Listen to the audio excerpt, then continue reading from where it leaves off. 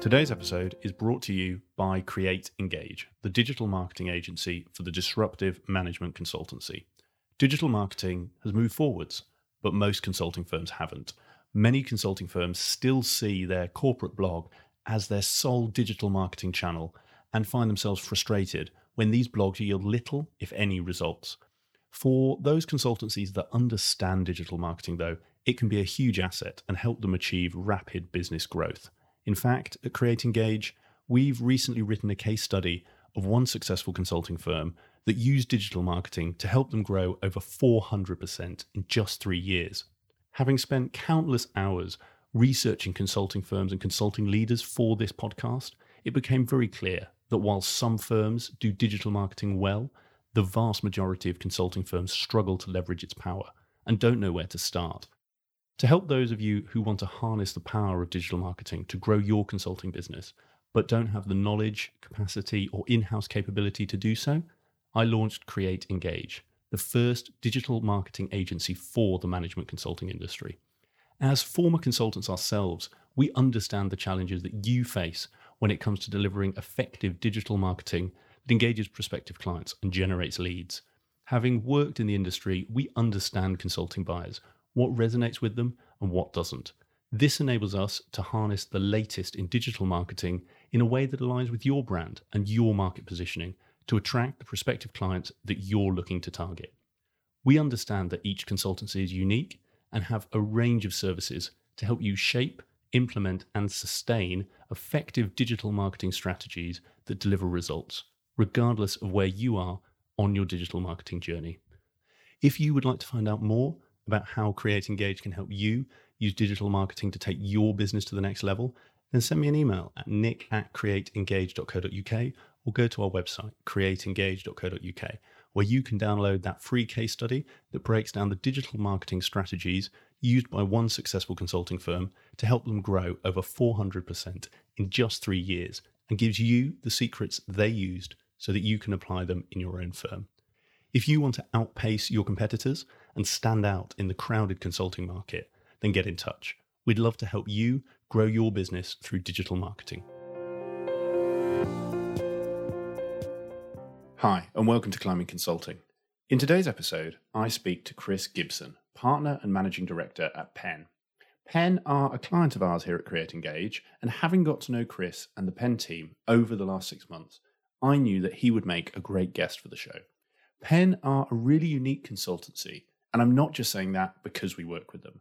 Penn was founded by a collective of consultants striving to solve many of the problems that they saw in the traditional consulting model, something that we go into detail on in today's show. Having launched the business in 2012, Chris and the team have gone from strength to strength, successfully growing Penn from just the founding team into a consultancy that regularly has more than 100 consultants supporting clients at any one time. While I've got to know Chris well over the last 6 months, it was great to have a chance to sit down with him and find out more about his personal journey, learn about the Penn story, and hear about those pieces that I didn't know. In today's conversation, we cover a whole host of topics, including what led Chris and his fellow partners to launch Penn, and how they've approached the growth of the business over those last 8 years to ensure they're able to stay in their sweet spot, both for the team and their clients. The importance of culture and what you need to focus on to develop and maintain a culture you can be proud of. And Chris's candid perspective on the pros and cons of joining a smaller consultancy, how they're not right for everybody, and what you need to think about if you're considering making the leap. I really enjoyed this conversation with Chris, and it was great to find out more about the journey that both he and Penn have been on.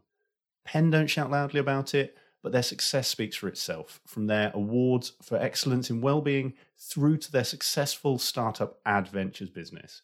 Whether you're looking for insights on how to grow your own consulting firm, or you're earlier in your career and you're trying to decide whether you should make the move to a smaller firm like Penn, then I know you're going to get a ton from today's conversation.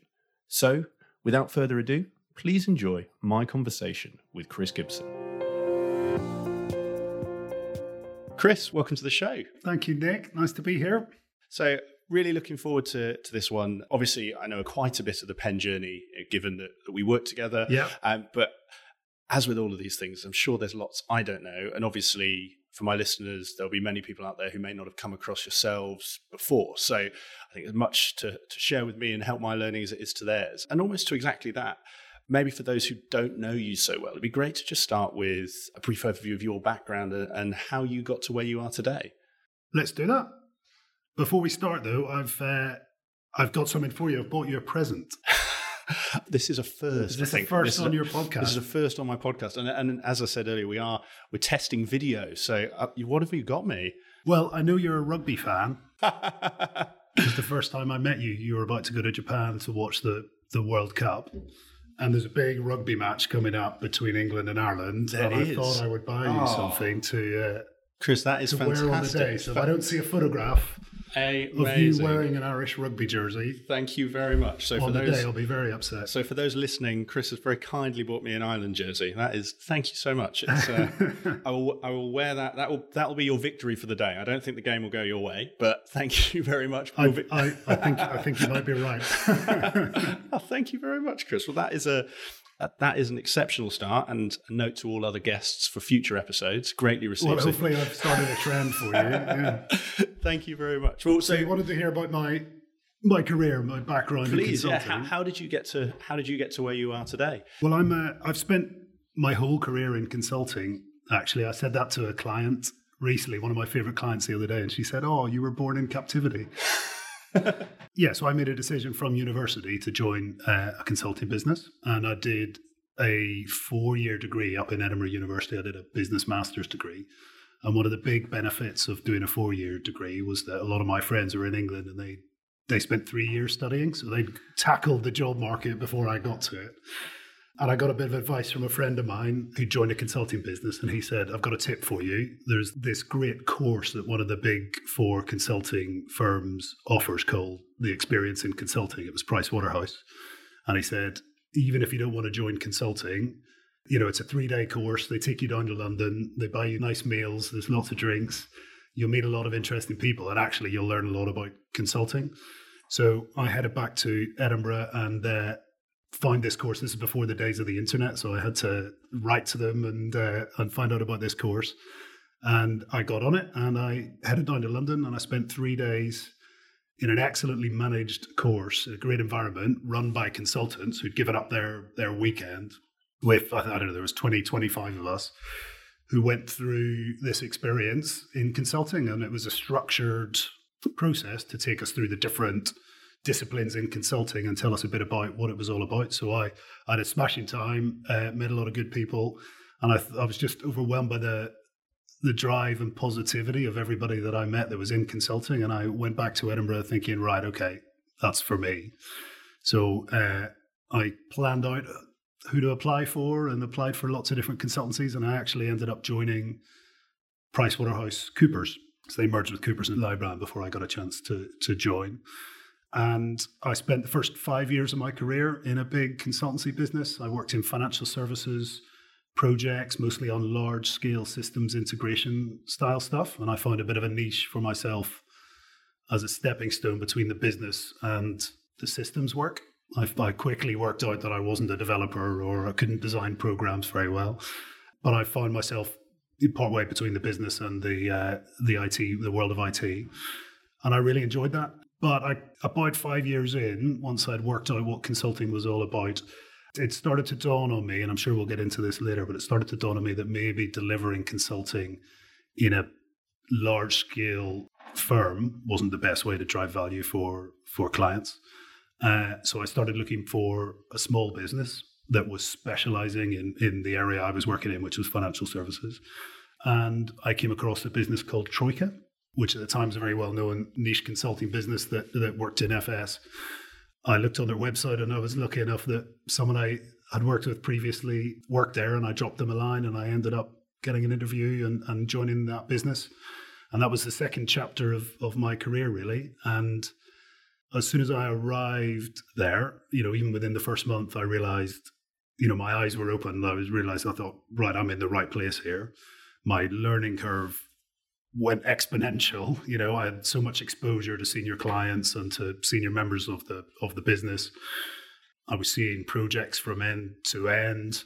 I could get my head around the business. I knew everybody there. I knew what the strategy was. I knew about the financials, and I could see how things that I were doing was actually impacting the business as well. And I had a great time there. That business, Troika, was then sold to a big American firm called Navigant at the time, which I think is now called Guidehouse. And I ended up running their banking business in the UK, and we became their UK financial services consulting business. And I enjoyed that for, another 5-7 years. And I had a great time there. And I kind of got involved in the American side of the business and was on their leadership training course. And I kind of had a good time. But one day I woke up and realized, hold on, I'm in a big consulting firm here again. And a lot of the pressures and strains that I had seen in my Big Four career had found their way back into my life again. And I realized I wanted to get back to how I thought consulting should be done. So with a group of like-minded souls, we started Penn, and that was 7.5, 8 years ago now, and we haven't looked back since. Fantastic, and tons in there, Chris, to dive into. We'll definitely spend a good chunk of time on Penn and the journey, because I think there's some really unique elements of your model, and both the origin story that we'll save for shortly, but also just how you've grown the firm and the philosophy that underpins it. And actually, I'm interested in that point, and maybe we start there, of that decision to leave the Big Four, because you mentioned around it was those pressures and strains, and almost you had that sort of, you woke up at that point in Navigant, and it had become that as well. Almost, what were those pressures and strains that made you decide, actually, no, I think I should go and look elsewhere? Well, first of all, there's a lot of benefits to the Big Four, and I had a fantastic time there, and it is a genuinely brilliant place to start your career. They wrote the book on training. I remember when I first joined as a graduate, my first 3 months, I was taken to Tampa in Florida.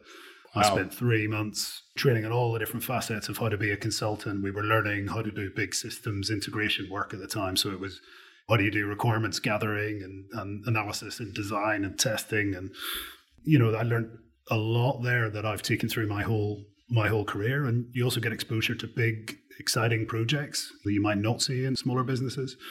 And you've got the brand behind you, as you progress more in your career, and selling to clients becomes a big driver. Having that brand behind you is a massive benefit. And there's the support network of the marketing team and the knowledge management team and the white paper production team that you don't have in a small business. But, I guess I found myself in a position too many times where I was working on a client project, and I was thinking, if I'd done this before, I'd be able to do this much better. And I'm a good consultant. I can follow a process, I can solve problems, and I can get through this. But actually, if this wasn't the first time I was doing it, I'd be much better at this. And I also find myself working in small slices of projects rather than seeing the journey end to end. And there were a few times, and it happened again and again, I was thinking, actually, if I'd been involved in the design of this solution, now that I'm testing it, I would have done this differently. And now I'm seeing the issues we're getting in testing. If I could go back and design a solution like this again, I'd take a different route. And also I found that I wasn't getting exposure to either the senior members of the business or the senior clients that I wanted. Often I was on programs that I had 3 or 4 layers between me and anyone in the client that there was a decision maker. And so I think the benefit of delivering consultancy in a small environment, the other thing I should say is I wanted to specialize. And at the time, I was being forced into an industry agnostic resource pool, whereas I'd always spent time on financial services projects, and I thought there was value in that, and I didn't want to lose that. And I wanted to work for a business that specialized in something in particular, and I wanted to stay in financial services. And that's why I went looking elsewhere.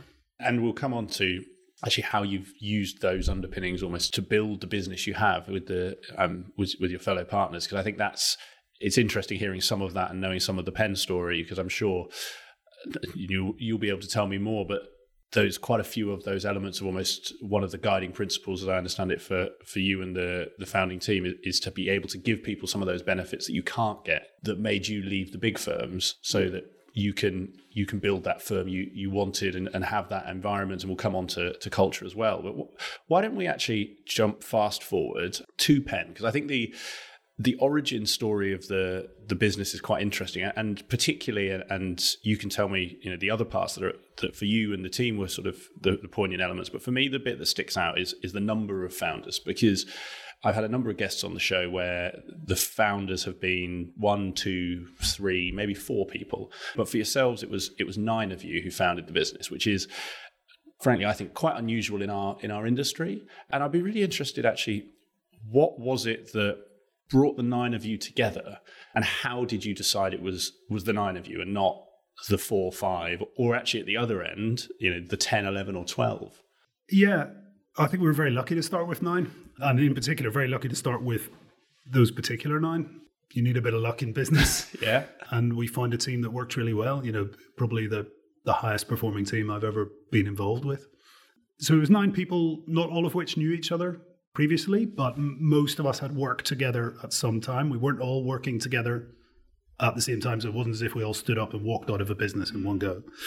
But many of us have known each other for 15 years. And I guess we were all having that same realization that we'd find ourselves in situations where we were back in the big organization, being pulled out of shape in terms of how we thought consultancy should be delivered. And so there were little pockets of conversations going on between those characters.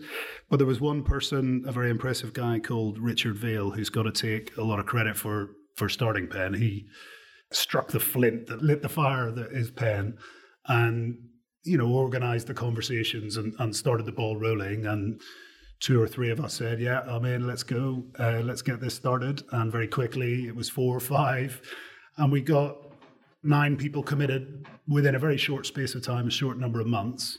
And we said, right, okay, there was no one else on the horizon. There were a few disparate conversations going on whether a couple of other people might want to join. But we said, right, okay, that's it.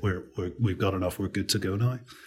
And yeah, looking back at it now, those were exciting times, particularly the moment when we said, right, okay, we've started a business. Well done, us. Right. What happens next? and I do want to come on to what happens next. I guess I didn't quite appreciate that it was more of a disparate group as you paint than it was sort of, I guess I was almost under the impression there was almost like you said, you'd all come from one place or one team. And I guess, how did those conversations snowball, if you like? Was it that Richard spoke to, 3 of you who all said, oh, I've spoken to one other person who might be interested in this? Was it that organic? Was there more of you mentioned critical matter, we need a certain number to go? How did those early conversations start? Yeah, well, it was fascinating. I guess Richard was kind of pushing things along on a number of fronts, and people were starting to talk to each other, and there were kind of conversations around the coffee machine in particular organizations where there was kind of knowing glances, and it just happened organically from there. There must have been a point where you all came together as a group and said, we're going to do this. And actually, what did you do to get comfortable with each other? Because ultimately you're trusting your livelihood and your mortgage and your sort of your family's income to these other people who, by the sounds of it, you didn't know them all. Some of them would have been, I guess, strangers. Almost. How did you? Well, I might be overplaying that bit. Okay. We weren't all working. What I was trying to say was we weren't all working together at the same time in the same organization. So most of us, although not everybody, had worked together at some point in our careers. So it wasn't as if it was a bunch of strangers. So the getting to know you bit wasn't the difficult bit. Okay. What was the difficult bit? So the difficult bit in the origin story was, I wouldn't say there's just challenges in starting a business. Nothing at the time felt insurmountable at all, but we knew we had to get ourselves busy. We knew we had to recruit a team and get them busy. And we knew we needed to start to build the structure of the business. And we found out very quickly that the team worked brilliantly together, and we all found our different area that we were able to contribute to. And it, as I say, it worked very organically right from the start. So, like you say, it's obviously worked very well for you, and the firm is here now because of it. I guess I'm interested, and it's something I know we spoke about a little before recording this, of almost actually your role, if you like, and how you became managing director. Because I guess one thing that some people listening might think is, well, if you've got 9 of you and you're trying to do everything in a partner meeting, particularly at those early days when, as a business, you're going to be reacting to a lot of things. Almost, how did that side of the growth journey evolve? And actually, what was it that led to you and the rest of the partnership deciding we do need a managing director and it should be yourself? Was that something that came up quite early? Was that organic? Where did that come from? No, we actually very deliberately decided that we didn't want to have a managing partner in the early days, that it was a team of peers and we were all contributing equally to the business. And that worked brilliantly. And we all sweated the detail of everything, and we felt passionately about what we were doing. Kind of everybody was involved in everything. It was and still is a great experience. But it did come a point a few years in where we said, right, listen, we can't manage everything by committee. We've got to play to our strengths here. So we need to leave some people to go and do sales, some people to worry about the people side of the business or whatever it might be. And we said, right, we need someone to be the managing director of the business, so someone that is, responsible for managing the team, responsible for setting the strategy, setting the plan, and making sure we deliver to that plan. And most importantly, making sure we've got the environment for our team to have the support they need to develop and do what we want to do in the business. And it's not a position that is above the rest of the partner group, of which there are more than 9 now, so that partner group has grown over time, and we've taken people that have been promoted up through the business and also have joined us from outside, which adds another new dynamic as well, which is great and exciting. And the company keeps developing. But the managing director role, I see it as a way I can serve the partner group and the way that I can do my bit to make sure that Penn runs in the right way. And I'm very proud and happy to be doing it. In terms of deciding who it was going to be, we had an arm wrestle. No, I think it just fell naturally. We kind of had the conversation and we decided it would just happen naturally that it should be me, and that worked well. And we're here recording the interview because of it. So I'm glad it did, Chris. I wouldn't have had it. I don't think I would have got such a generous gift if it hadn't. So I'm glad it worked out like that. And I guess, and as I said, I know I warned you at the start. We'll jump a little around the chronology, but with that being a few years in, I guess I'm quite interested in those early conversations about that approach, and particularly that approach to almost the direction you take the business in, because I've had plenty of people on this show who have started a consulting firm to sell. I've had others who are building firms to grow into global firms. I've had others who are building firms to a certain size and the size of business they want. And how did you in those early days, and if it was, it was more just because of the people you brought on, you all had that shared philosophy, it might be a shorter question, but what was that driving principle and how did you get everyone aligned on that direction that you were going to take Penn in and the way you were going to grow the business in those early days?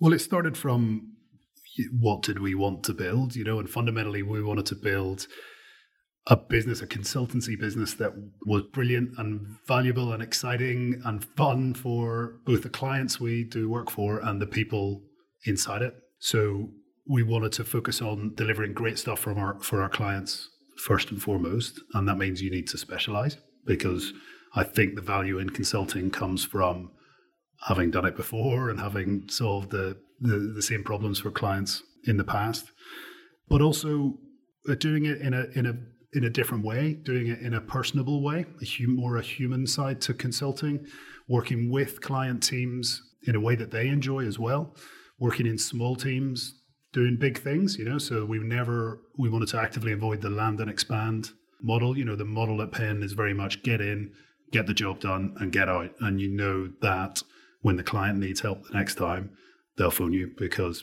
they had a great experience and got a great outcome from the project. So that was the basic premise of everything.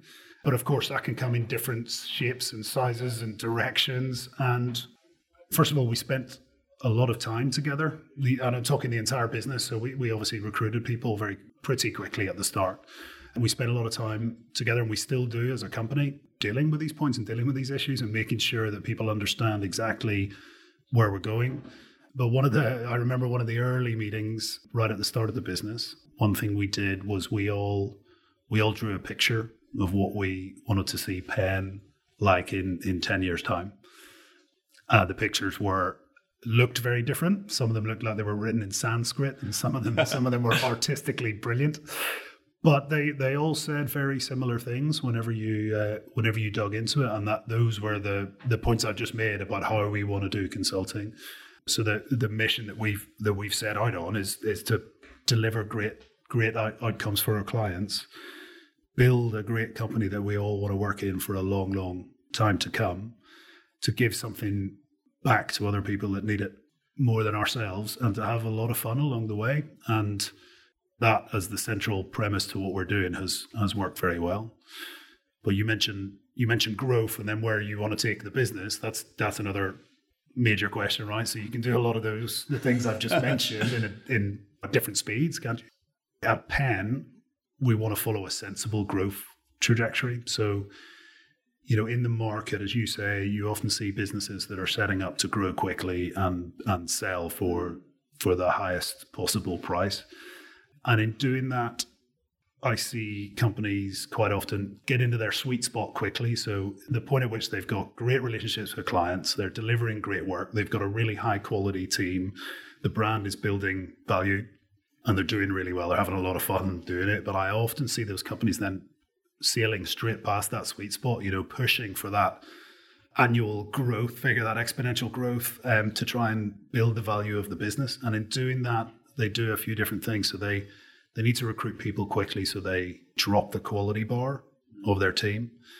They start taking on work that they're not necessarily qualified to do. So they start getting into trouble on projects, which gets into difficulty with clients and damages the brand. So we've always said at Penn, let's grow at a sensible pace. We're privately owned. We own the business, so there's no outside shareholder or stakeholder demanding 30% growth next year. We can grow at a level that we're happy with, where we can maintain the quality bar of our team. We need to make sure that the team is as of the highest possible quality and never let that drop.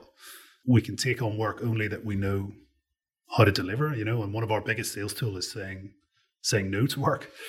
And often clients will come to us and say, listen, I trust you guys. I know you'll do a good job. Can you help me with this? There's always a little bit in consulting of, we've not quite done that before, but I know we can deal with that for you. So there's always a little bit of pushing the envelope. But when you really should not be doing that work, saying no to the client and saying, listen, this isn't us. We'll help you work out what the approach is. We'll help you find someone who should be helping you with this. And if need be, we'll manage them or whatever it might be. But actually, this isn't a fit for Penn. And I think if we stick to those points, we'll do just fine.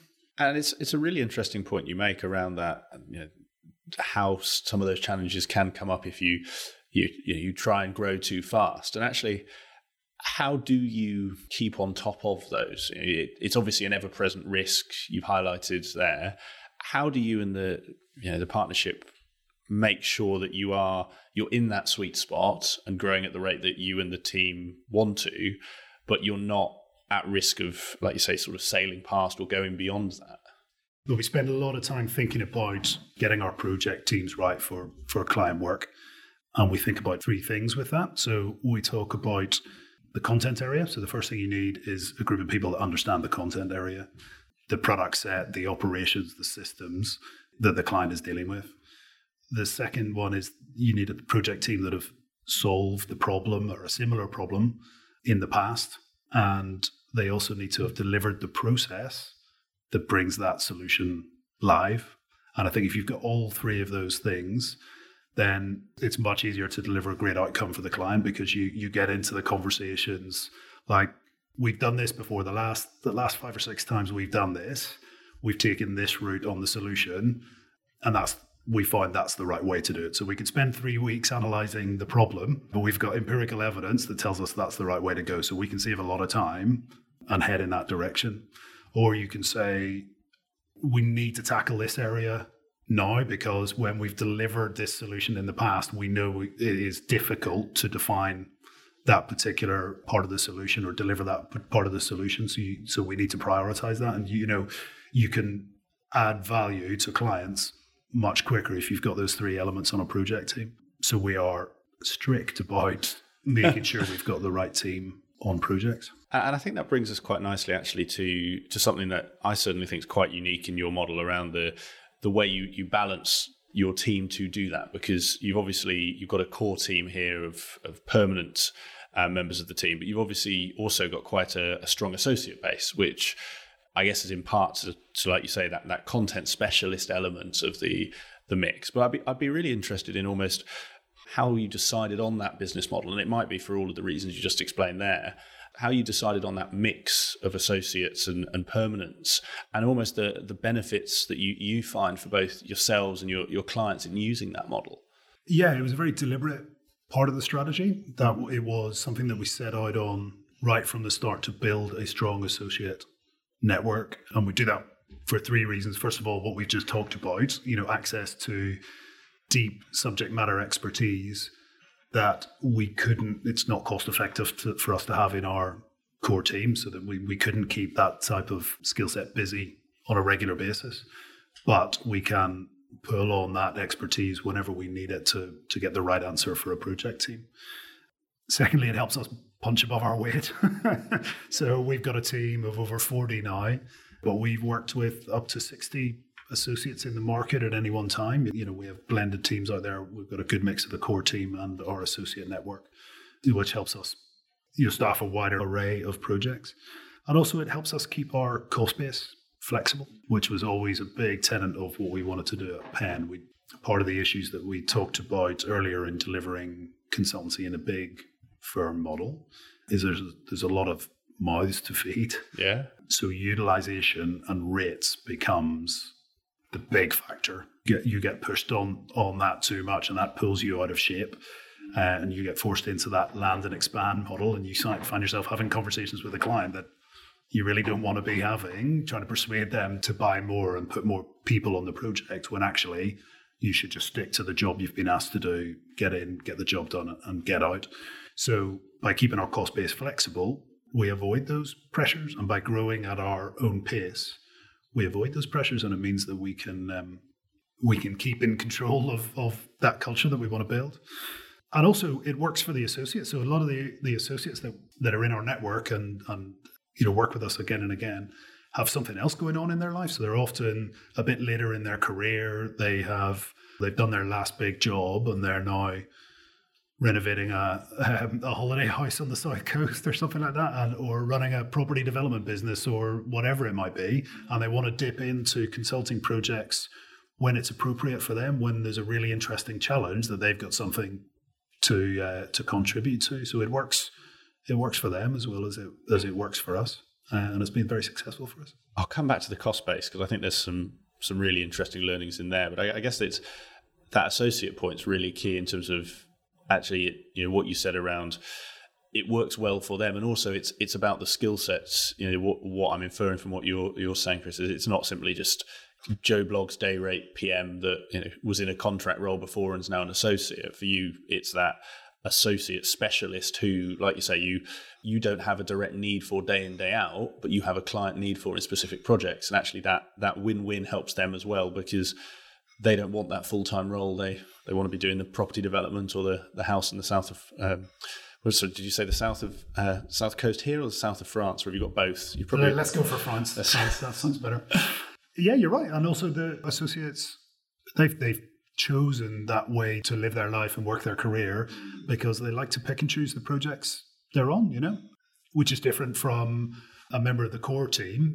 We do spend a lot of time making sure the right people end up on the right projects, both to make sure we got the right project team to deliver the best outcome for the client, but also for the career development of that person. The development and support of people's careers is a big part of Penn, and getting people onto the right projects in the right roles is a big part of that, obviously. But you can't get away from the fact that in a small business, it's us against the rest of the world. We celebrate when we win a piece of business, and that's big news for us, but it's got to be delivered, and it may not be the sexiest piece of work, and it might not be in the sexiest location, but it's got to get done, and that's kind of a part of real life. 9 times out of 10 you will be on work that excites you and on the role that is best for you, but sometimes it isn't.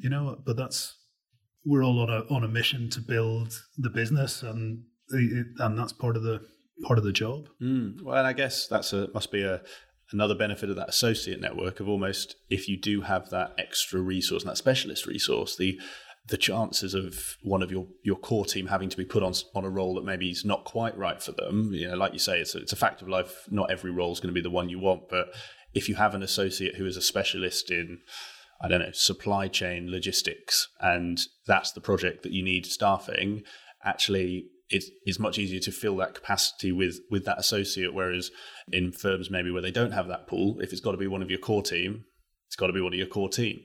I'm interested in the point you mentioned around the cost side and the benefits it brings there. Because obviously, like you said, growing a consulting business, the challenge that can come sometimes is if you're growing fast, you're bringing headcount on, or you're bringing cost on. If the market changes, and when we're recording this just at the start of 2020, we haven't seen a significant downturn for 10 plus years now, and obviously everyone knows sort of what the last one was. But actually, those sort of dips in the market can really hurt if you're not prepared for them. And I'm interested in, and it might have been something that you drew on those pictures, and I want to come back to that if we have time, because I love the idea around. How have you structured those elements to almost minimize that cost and that risk to you and the team while being able to grow the business in the way that you want? By being sensible. So first of all, the associate model has a lot to do with that. So we're able to flex up and down on the size of the business depending on the market conditions. That it insulates the core team from external impacts. So the revenue in any one year would have to be severely impacted before anyone in the core team would be impacted.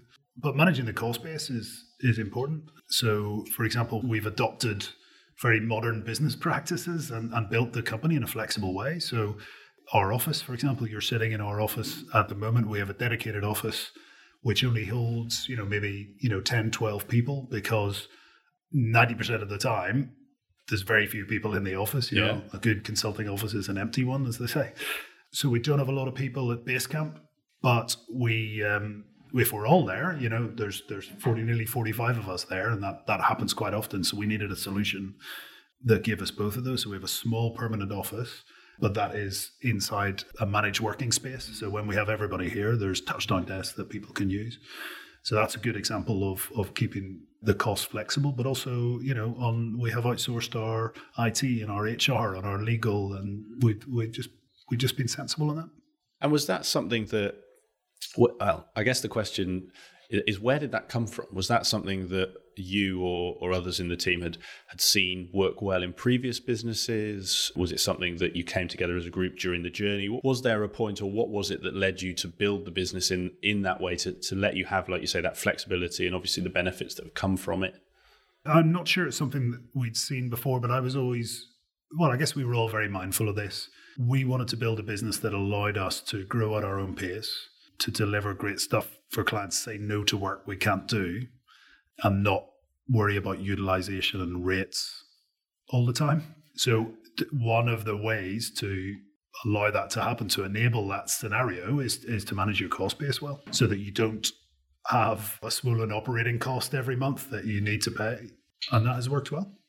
And it's interesting for others who are either, so a lot of listeners to the show are people who are looking to start their own consulting business. And I think, as you say, the Penn model is almost testament to that fact that you can build a large and successful consulting firm with those flexible elements. And I think the key thing that I'm taking from what you're saying is it's not that you're foregoing having, like you said, HR, finance, in our case, marketing. You've got the functions that any large consulting firm would have, but you're doing it in such a way that you're not committing to a large sunk cost that, like you highlight, could impact if there was a downturn. The way we want to do business. Exactly. And I think it's a fascinating point, actually, because that the unintended consequences, as you highlighted, of almost, if you make some of these decisions, it does change how you have to do business by virtue of how you have to do business to fund I guess it's the same as personal lifestyle, isn't it? If suddenly you have to have an HR function and a marketing function and a finance function in-house and a big office, you have to behave in a certain way to fund that. Yeah, well, exactly. And that then causes, like you say, to sort of restrict some of those, the way you want to run the firm. And I think that brings us quite nicely on to almost the how you run it and how you run it for your people. Because I think this is something that I know you put a lot of effort and time into as a firm. And obviously recently been announced as a Great Place to Work Centre of Excellence in Wellbeing, which is no small thing. And I think, did you say there's only 23 firms in the world that have got that award this year? Was that? I might need to fact check. I think we need to check that one. I think there were 23 firms that had participated in the Great Places to Work survey that were awarded a Centre of Excellence in Wellbeing. There we go. That was well. I'm really proud of that. I'm really proud of that because, it sums up very well the core of Penn. We talked about what we want to be, but the culture within that is all about, we call it the Penn family, and making sure that we build the environment that gives people what they need, gives them the support they need to do what they want to do in their life, and that means giving them the work that they want to do. That means giving them the time to enjoy it with their family and their friends. That means giving them the opportunity to get involved in entrepreneurial activities. We have a ventures business as well, where we set up and invest in other organizations, which the team get a lot of benefit from being involved in as well. And then some frivolous fun as well. Life's too short not to enjoy your life in work. So actually we talk about, it's a very professional organization, but we talked about relaxed professionalism. Being professional doesn't mean that you can't smile and laugh at work or have some fun. So the culture of Penn is all about making sure that the support network is there for people to be able to do the work they want to do, to develop, to manage their career the way they want to manage it. On that culture piece, because like you say, the things you have built are obviously a testament to, the awards is obviously a testament to those things you've built. I'm interested, particularly as the firm's grown, and maybe actually, and you tell me again of almost, I don't know if this was a challenge as the firm sort of started in those early days, but actually, as you've grown, how have you maintained that culture? Because I think, and many guests have talked about as you grow, things change and you have to do things differently to almost keep those values the same. But how here for yourselves at Penn have you, I guess, either at the start codified, what you want? You mentioned around those pitches, so maybe that was the start of that sort of cultural conversation. But how have you kept those core tenets as the firm have grown, as new partners have joined, as new team members have joined? And almost, were there any challenges along that way where you did have to take stock and do anything different to keep things the same, as it were? Yeah, I think the first, it's just important to set the direction really clearly. And I don't think that means necessarily writing everything down in a very codified way, because I think it's very difficult to capture a culture in words in a booklet that you can hand to someone and say, right, that's the culture you've got to live. That's the way it works around here. I think if we did that, that would, kind of break one of our first rules, which is, don't be too bureaucratic. Don't be too codified. Give people the space and time to work on what's important, either in their development, on client work, developing the business, or on our charitable stuff or our adventures. So I would say, first point is set the direction and so agreeing early doors how we want to run things. Then living that. And so we were quite lucky where we had 9 people that started with. That's quite a big group. And because we were all marching in the right direction, we could recruit around that and everybody started moving in the right direction as well, as long as everybody is living it. So I think we were able to build that culture even as we grew quite quickly in the early days. And I think calling it out, as I said earlier, calling out issues. And some are small, really small points. Some are really big points, but facing into them and tackling them and sitting down and have an honest, growing up, adult conversation to pull someone up on the way they are behaving that isn't acceptable or isn't right, and it may not be a conscious thing, So they just need a nudge in the right direction. So it's not about codifying it in the sense of writing it down, but it's being really crystal clear in the minds of the people involved right at the start, making sure everyone's going in the same direction and living it, and then dealing with it when someone isn't living with the same values. So it's something you said in there, Chris, around, like you say, if you're a firm of two and you add two more, that you've increased the firm, or you've diluted the culture by 100%. You need to do certain things to manage that. I guess I'm really interested how you and the team here have managed that, in that, okay, you started with a larger number in the core team, but that team's grown significantly over the time that you've all been working together. And actually how you continue to embed that culture when, let's say, when there was 9 and then you turn that into 18, everyone in the team had someone they could almost man mark. Now you're bigger, that can't happen. What are some of those things that either you do now or you've done along that journey to ensure that culture sustains and keeps in the way that you set out at the start? It's a difficult one, and I don't have all the answers. And that is something, it's one of our biggest challenges over the next few years as we grow past that kind of 50-person mark. I think is a big milestone. But yeah, it's not 9 partners anymore. We've got 13 partners in the business, and we hope to be growing that more in the near future. And every one of those partners is contributing in a valuable way to the business in their own way.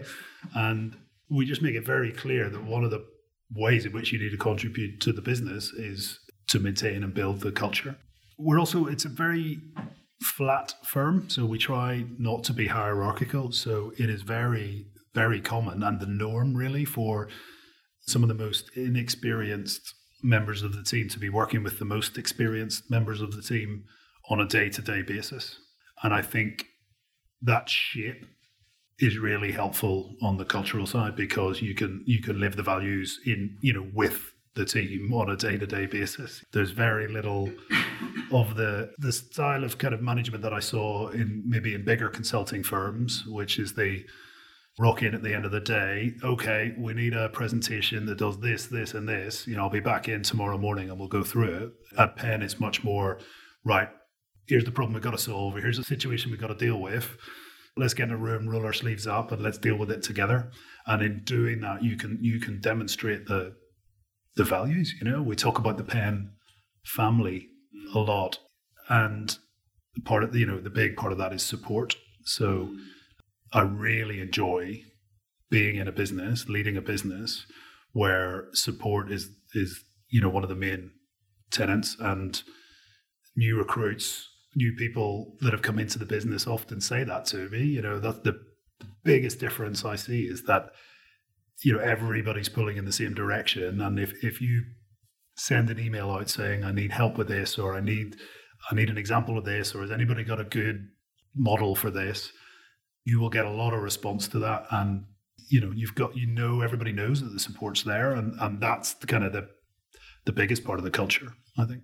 And you mentioned it, and I know it's something you touched on earlier about actually the reason you left the bigger firms. I think it's a really interesting point for anyone listening who's thinking of moving, because most people can name all 4 of the big 4 and have a reasonable idea of what they do and the sort of the early career path that you get there. I think for many people, the next challenge comes when you're looking to move firm. And actually, for anyone listening who is at that stage, I guess where you were, who was thinking, do I leave a PwC? Do I go and join a Deloitte, KPMG? Or do I take a chance with a smaller firm? Do I join somewhere like a Penn? Actually, when you're having these conversations with candidates or new recruits, what are some of those almost benefits that they could potentially get from that smaller firm? And also, if there are some, what are some of those drawbacks or things that people really need to consider before making the leap to join a smaller firm?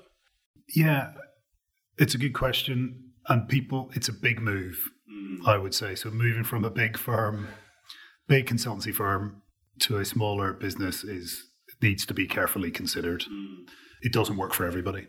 So I think the benefits are the exposure. So you will get much more exposure to the senior team in the small firm, but also to senior clients that we're working with. We don't have a massive team, so everybody needs to be comfortable in front of senior clients and operating in that environment, and you will get the opportunity to do that from day one. There's no hiding from that. I think that's one of the reasons why the speed of learning and development is so much quicker, because of that exposure. Working with the senior team in a small firm, you get the opportunity to see how they operate. You get the opportunity to take it all in and see every aspect of the work, whether it's business development, writing proposals, closing work, kicking off projects, managing projects, the full gambit, and you see the right way, what good looks like very quickly. There's less bureaucracy. So certainly at Penn, we set out intentionally to build a business that didn't have needless bureaucracy involved in it. So we spent a lot of time to make sure that our processes and our systems are as slick as possible, so people don't spend needless time claiming expenses, doing time reports. The way we do staff development and feedback and reviews is done in a really caring, supportive, important way, but it isn't about filling out loads of forms. And I remember the annual review process when I worked in big firms. It just seemed endless, and there was so much to do. And I remember thinking at the time, I'm just taking a box here. I'm not really helping develop the career of the 23 people I was writing reviews for. So less bureaucracy, which gives you more time to focus on the things that are important to you. We've talked about support a lot, so I don't want to keep emphasizing that. But there's everybody in the business. You know where to go to for the help that you need, and it's easy to access, and people are keen to give it. And all that adds up to an environment in which you can develop, you can do the job that you want to, and you've got time to focus on what you want to.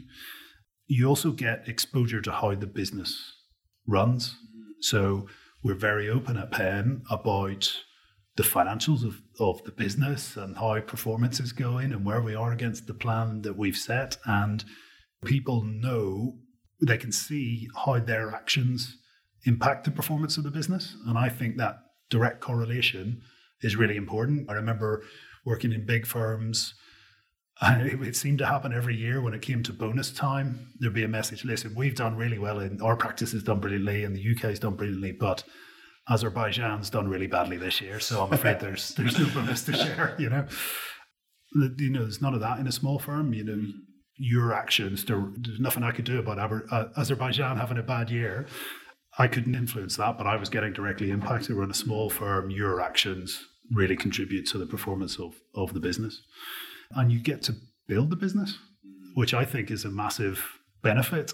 So you've got 3 responsibilities, certainly at Penn. You need to deliver great client work, but you also need to develop business as well. But lastly, you need to contribute internally to the building of the business. So part of our mission is to build a fantastic business we want to work in for many years to come, and that's everybody's responsibility. So if you're into building websites, get involved in making the website better. If you're into recruitment, then get involved in recruitment. If you're into operations and IT, get involved in that. If marketing's your thing, then get involved in that, and you get to build a part of the business. And I know we're talking about small firms in general. Just a point to make about Penn is that everybody at Penn owns part of the business. We have an employee ownership scheme, which we probably don't make enough of. We don't shout about that enough, I'll actually. be completely honest, Chris. I did not appreciate that there was I know when you say everyone, the entire firm, not just the partnership. So I didn't know that. So everybody at Penn owns part of Penn. So they're building their own business. We are building our own business together, and that's a big thing. But there's drawbacks as well, and that's why I think it's a big decision for someone to leave a big established organization to come to a small business. And first of all, there's nowhere to hide, so it's not for everyone in that extent. So if you have areas of your consulting life that aren't as developed as some, that will be exposed. Now that happens in Penn in a very supportive and helpful way, but that might not be the same in all small firms. It can be hard to impress. So in my view, the quality bar is a lot higher. And coming from a big firm where you might have got a pat on the back for doing something pretty standard, that's not going to cut the mustard, certainly at Penn. So because the quality bar is so high, but there's less structure as well. So many people would take that as a positive side of things, but the internal processes are less well documented. There is less direction on things. There isn't a training course. There's plenty of training, but not in the way that in year 1 you go on this course, on year 2 you go on this course. At Penn, you need to drive that yourself. You need to say, to help my career and take me in the direction I want to go, I'd really love to go on this type of course, and we'll help you do that. But you got to have that drive yourself, and the support around things like knowledge management or proposal writing or thought leadership. That doesn't exist. We do that all ourselves. So if you don't thrive, in an environment which might not be as structured as you're used to, then that is a tricky thing. And then the big one, particularly for people that are involved in business development, is that we don't have an established brand. So although the Penn brand is growing and is getting out there more and is well established in certain areas, it doesn't open doors the way the big consulting organizations can with their brand. And that's a big drawback. So, we often talk to people who are coming from big organizations and have sold £10 million the previous year. But when you delve into their connections and their business development capabilities, they're not going to be able to repeat that in a smaller firm. It's a very different ballgame, which is why I think it's a big decision to make. Well, I think it's a really balanced view you give. And actually, what I like in what you're saying is, I think it's horses for courses, isn't it? Some people it's like everything in life, isn't it? Some people will do better in a smaller firm. And I know myself, for instance, I am of that ilk. But does that mean that people who do well in bigger firms are any better or worse? Well, no, it's just like you say, some people thrive with structure, and actually those same people could really flounder without structure, and vice versa. But I think your point around that, it being a huge, a really big decision is quite key. And I guess, and the answer to this might just be, they need to think about everything you've just said. And maybe this is questions you ask some of your, the people in your candidates in your process, or maybe the things you look out for. But what are those things someone should almost be thinking about before they move? Is it almost doing a bit of an audit against what you've said? Is there, if there isn't anything else, stop me. But is there anything that you almost guide people? You really need to think about this before making that jump to make sure it's right for you.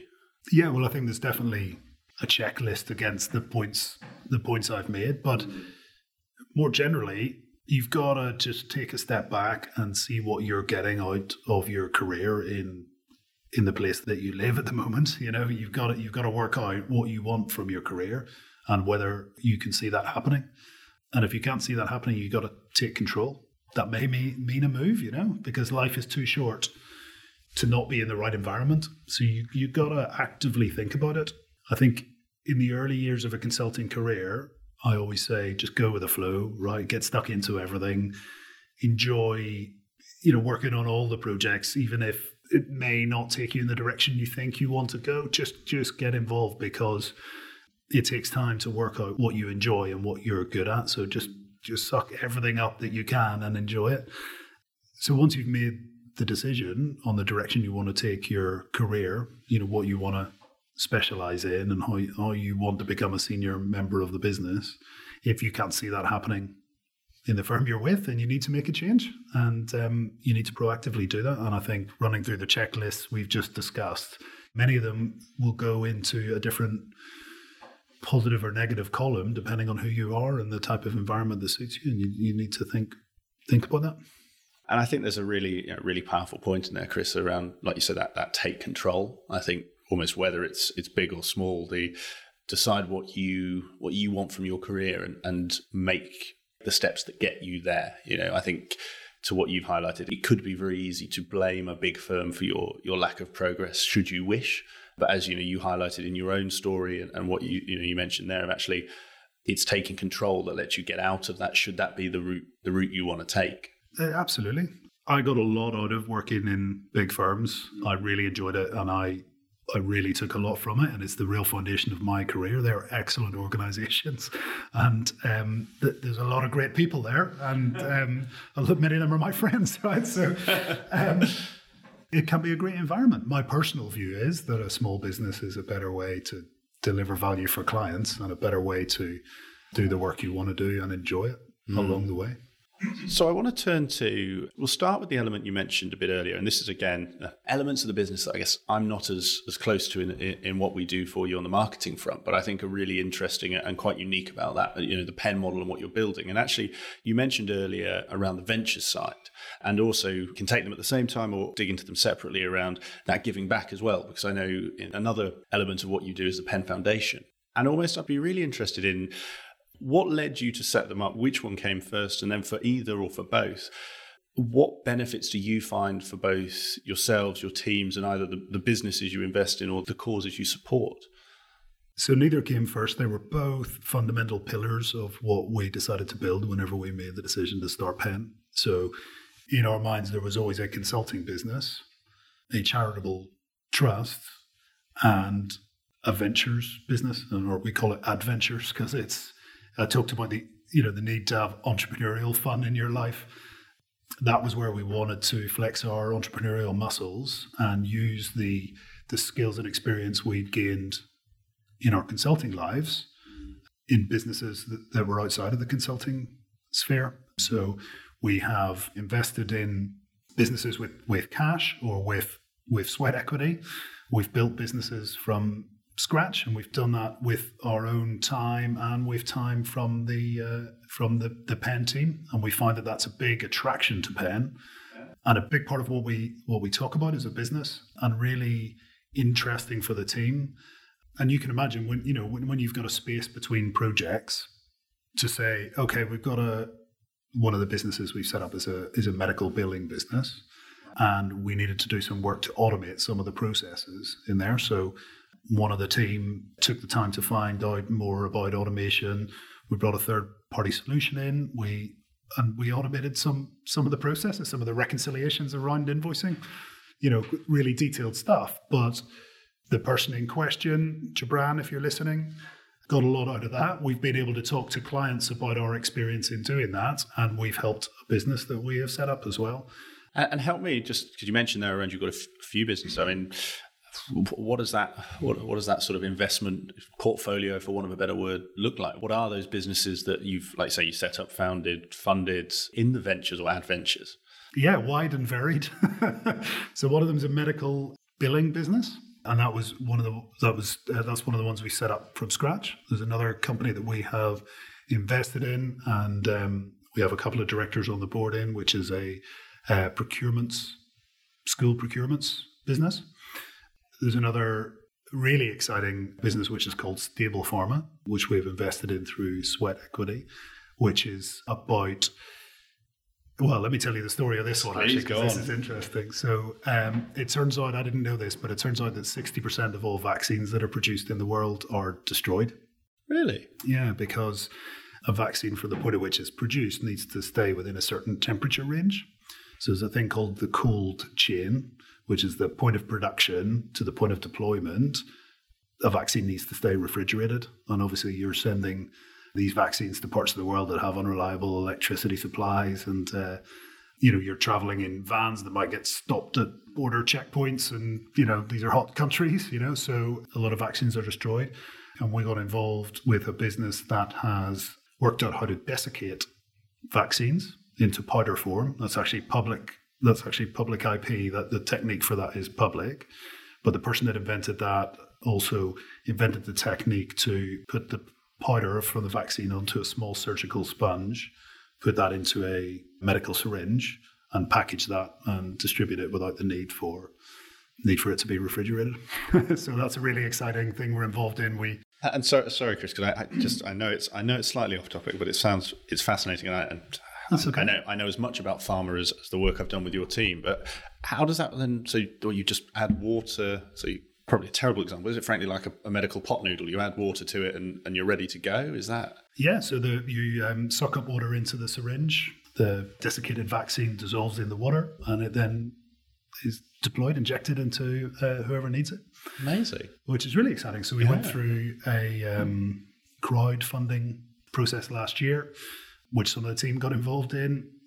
We've raised the money, and now we are going through the process to build the production of these things so we can do human trials next year, and then we'll see where that goes. So those are wide and varied things that we've got involved in, but we did that, as I say, that was a big pillar of what we have set up at Penn. So the consulting business, the charitable trust, and the adventures. So back to the charitable trust, which I kind of hesitate to mention in too much depth because we've always said we don't want to use it as a tool to generate PR from, right? This is always something that was just at the heart of Penn. We wanted to give money back to people that need it more than ourselves. So we've set up a charitable trust and we support 3 different charities that all help children. So a charity called the Renaissance Foundation that finds kids in schools that are often young carers or people that have taken the wrong direction in life that need help, and they run certain projects with these kids to give them a purpose and direction in life and see some great results with it. We work with a youth club in London Bridge area called Downside Fisher, which provides a safe space for kids in the area.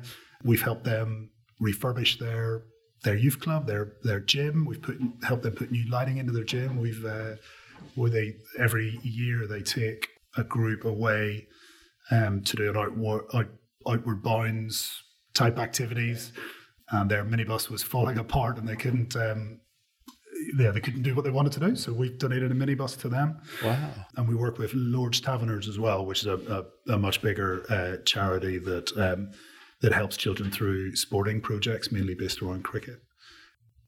We support lots of different charities. So we give, every person at Penn gets £500 a year to donate to a charity of their choice, which is lovely. So we get all these messages back into base camp saying, from whoever scout group or the local primary school football team where we give them kits or whoever it might be. And that's just so I'm clear, because that's not matched funding. That's just, here's your 500 for the year. Do with it as you wish. Is that absolutely? Yeah, it needs to go to a charity. So that's the only rule. You've got to give it to a charity. Yeah. You the charity of your choice.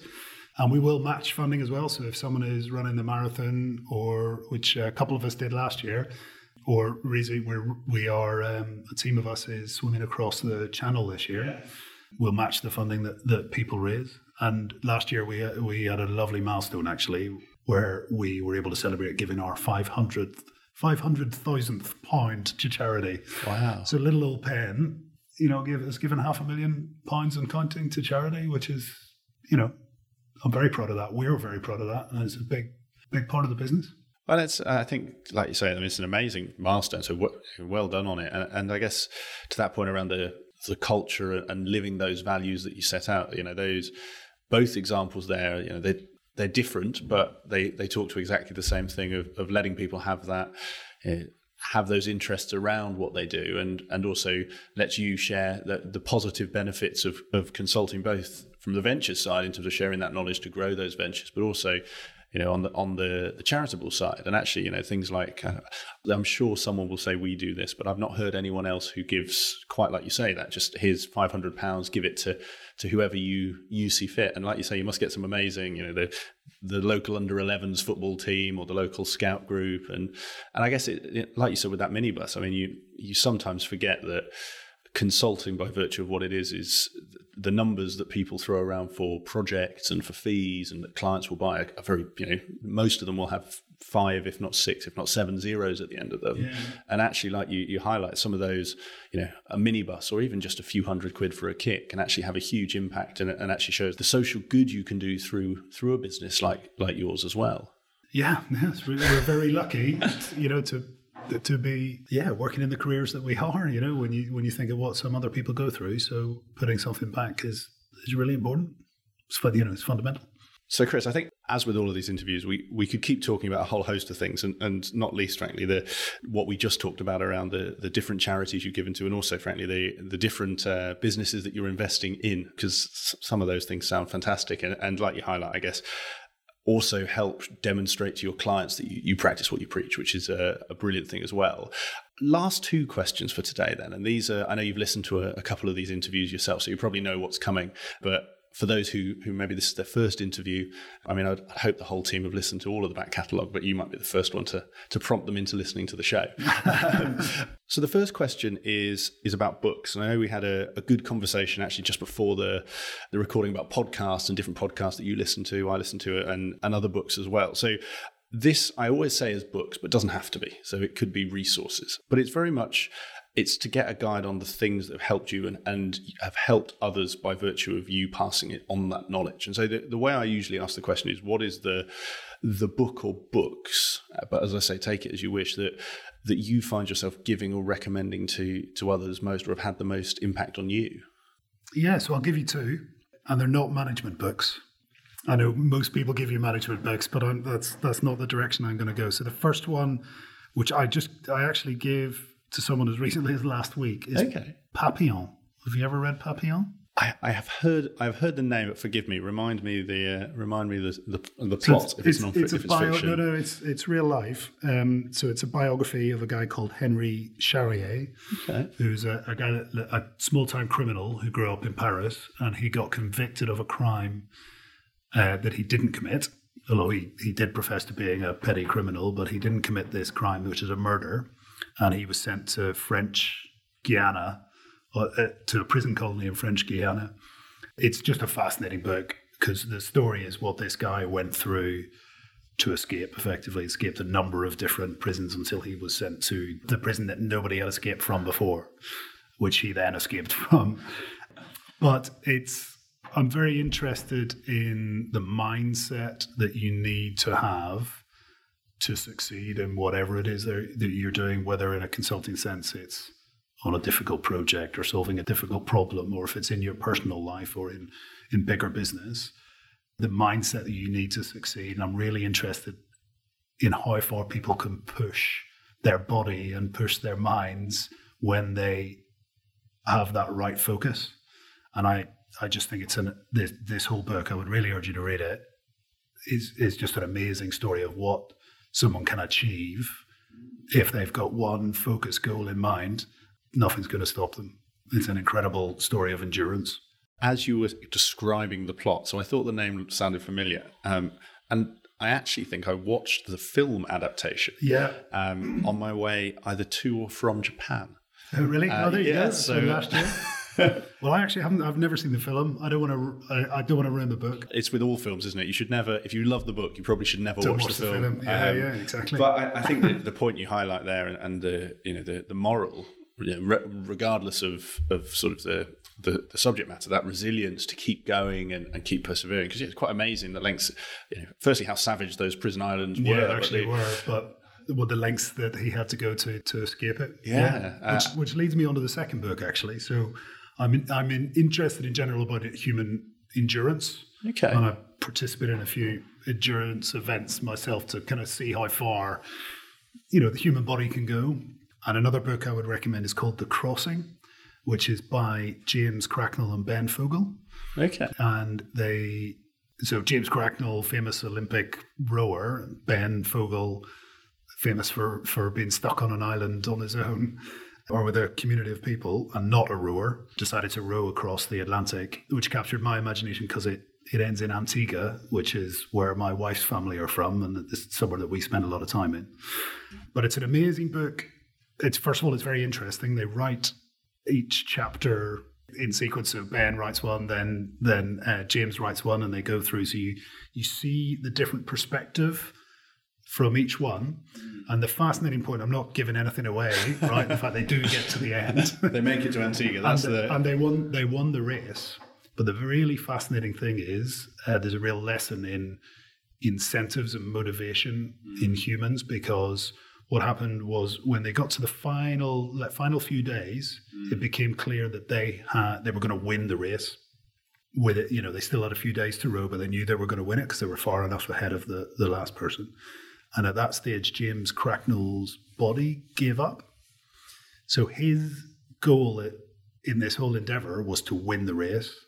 And as soon as he had won the race, his body had achieved the goal, and he actually became very ill, and he fell apart. Ben Fogle, whose goal was to get to Antigua, ended up being the person that got them to Antigua. So the Olympic rower, pushed himself so hard on his goal. Once he knew he had achieved his goal, his body gave up, whereas Ben's took him the whole way. A really interesting insight into how motivations and incentives work. And it's an amazingly powerful point, isn't it? And there's, if we had more time, I'm sure we could. I'm sure we could talk about that for a long time. But I guess it is so. I'd be interested, and it tees us up for the next question. I'm gonna touch on it. I'm not going to presume you saw it. You may have seen it at the firms you had before, and actually, you may give this advice to the. You mentioned how some of the partnership now are partners who have been promoted through the firm. Yeah, and I think that's a really interesting question. Well, you tell me if it's an interesting question. I think in consulting, a bit to that analogy, getting to partner can sometimes be seen as winning the race, and actually, your career is some people say it's the start of the next part of your career. It's not an end. It's a different start point. Or 100%. And almost to exactly that story. How do you guide people here, or what do you say to those junior partners who have made it? They've won the race. How do you advise people to keep that energy in the tank so you're ready for that next race, and you can keep that endurance going and focus for the next part of your career? I think the focus shifts. So the job is very similar in terms of delivering for clients. By the time you're an associate partner at Penn, you're already running client projects. You're already selling work to clients. You're proving you can operate in the mold of a partner. But things change when you become a partner, because your role then is to do the business development, the lifeblood of the business, to do the business development for Penn.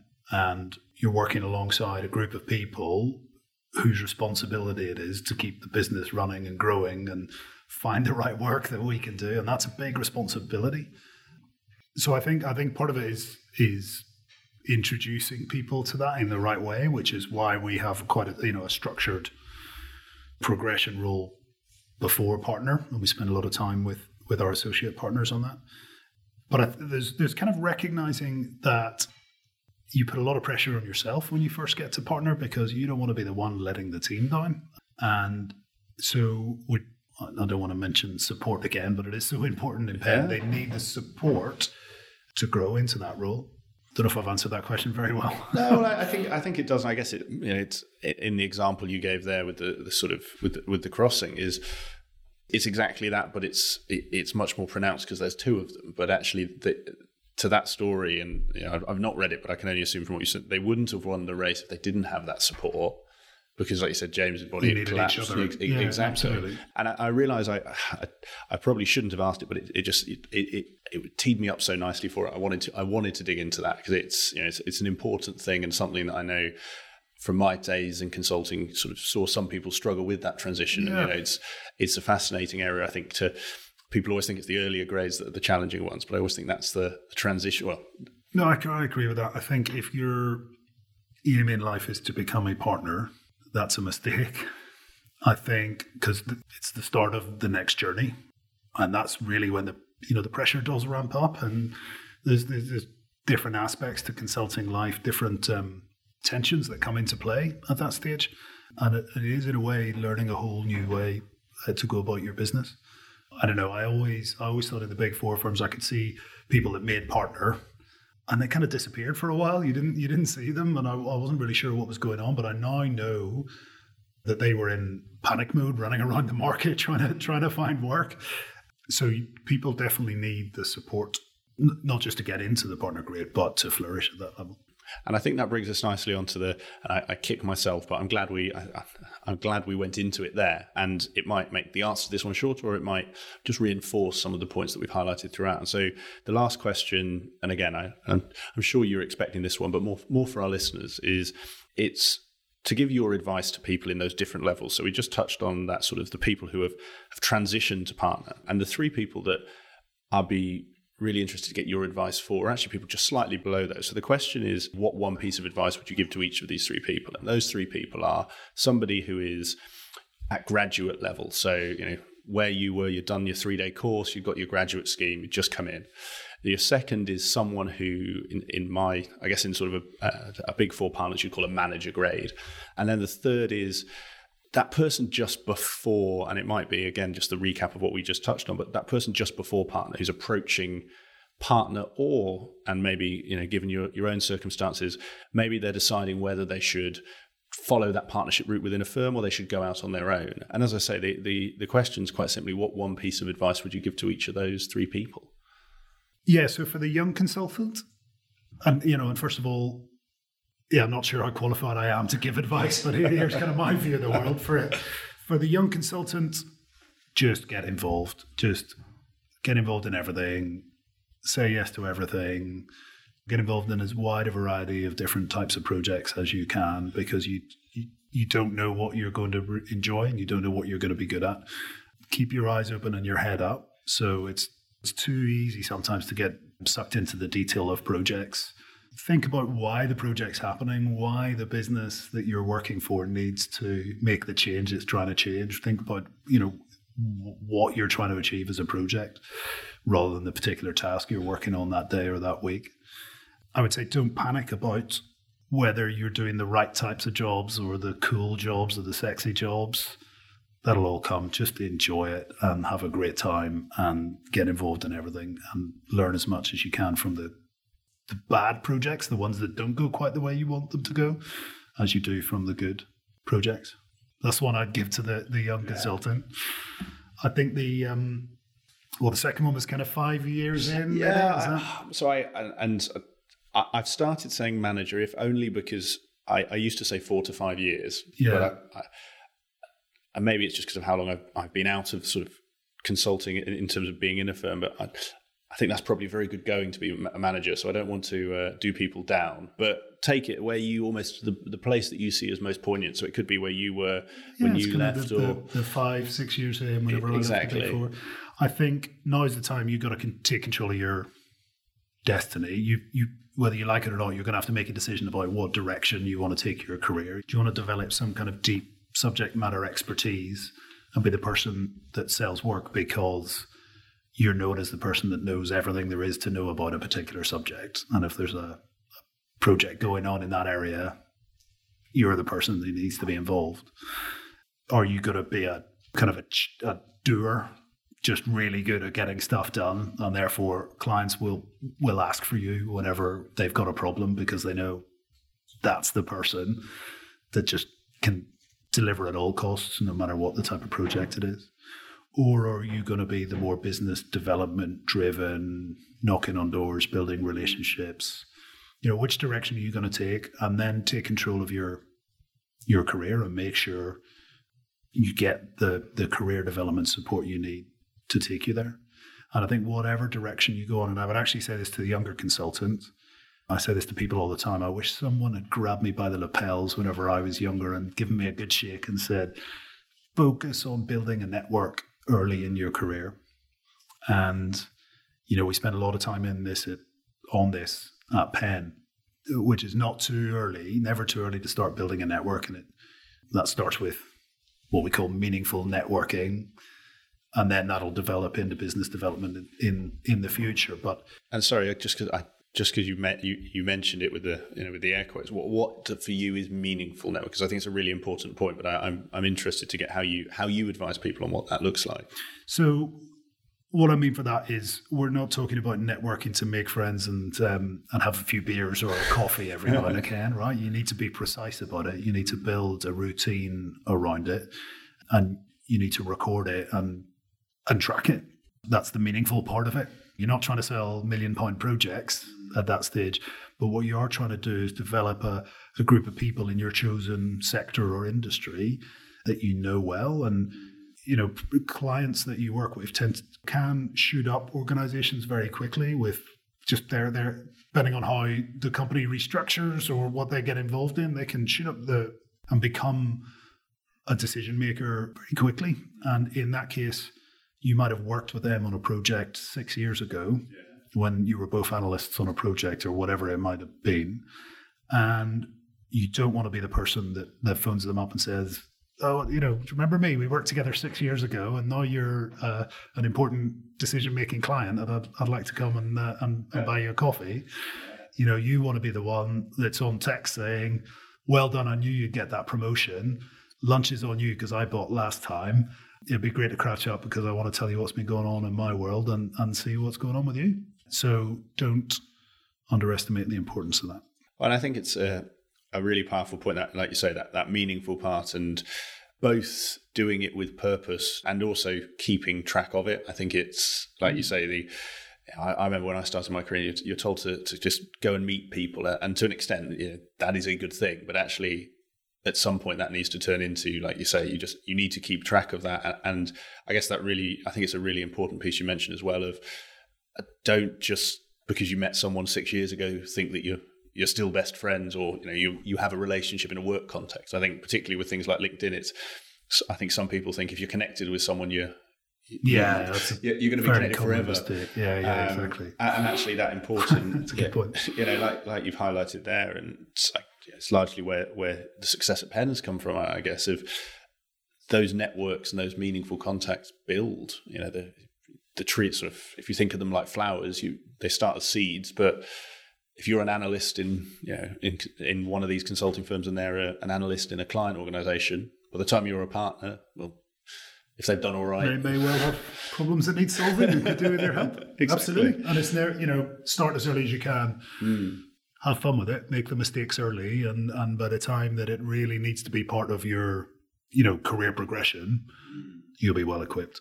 Definitely. And so then the last, and apologies, I jumped in as you were explaining it, but so the last person, and this again because I think we touched on just before your advice for those people who make partner. So if there's anything that you wanted to add, do. But I'd almost be fascinated if we frame that piece around the people like yourself when you and the founders went out. What advice would you give to anyone who's deciding whether they're going to stay as a partner in a firm, be it somewhere like Penn, be it a larger firm, or whether they're deciding, right, is it time to go out on my own?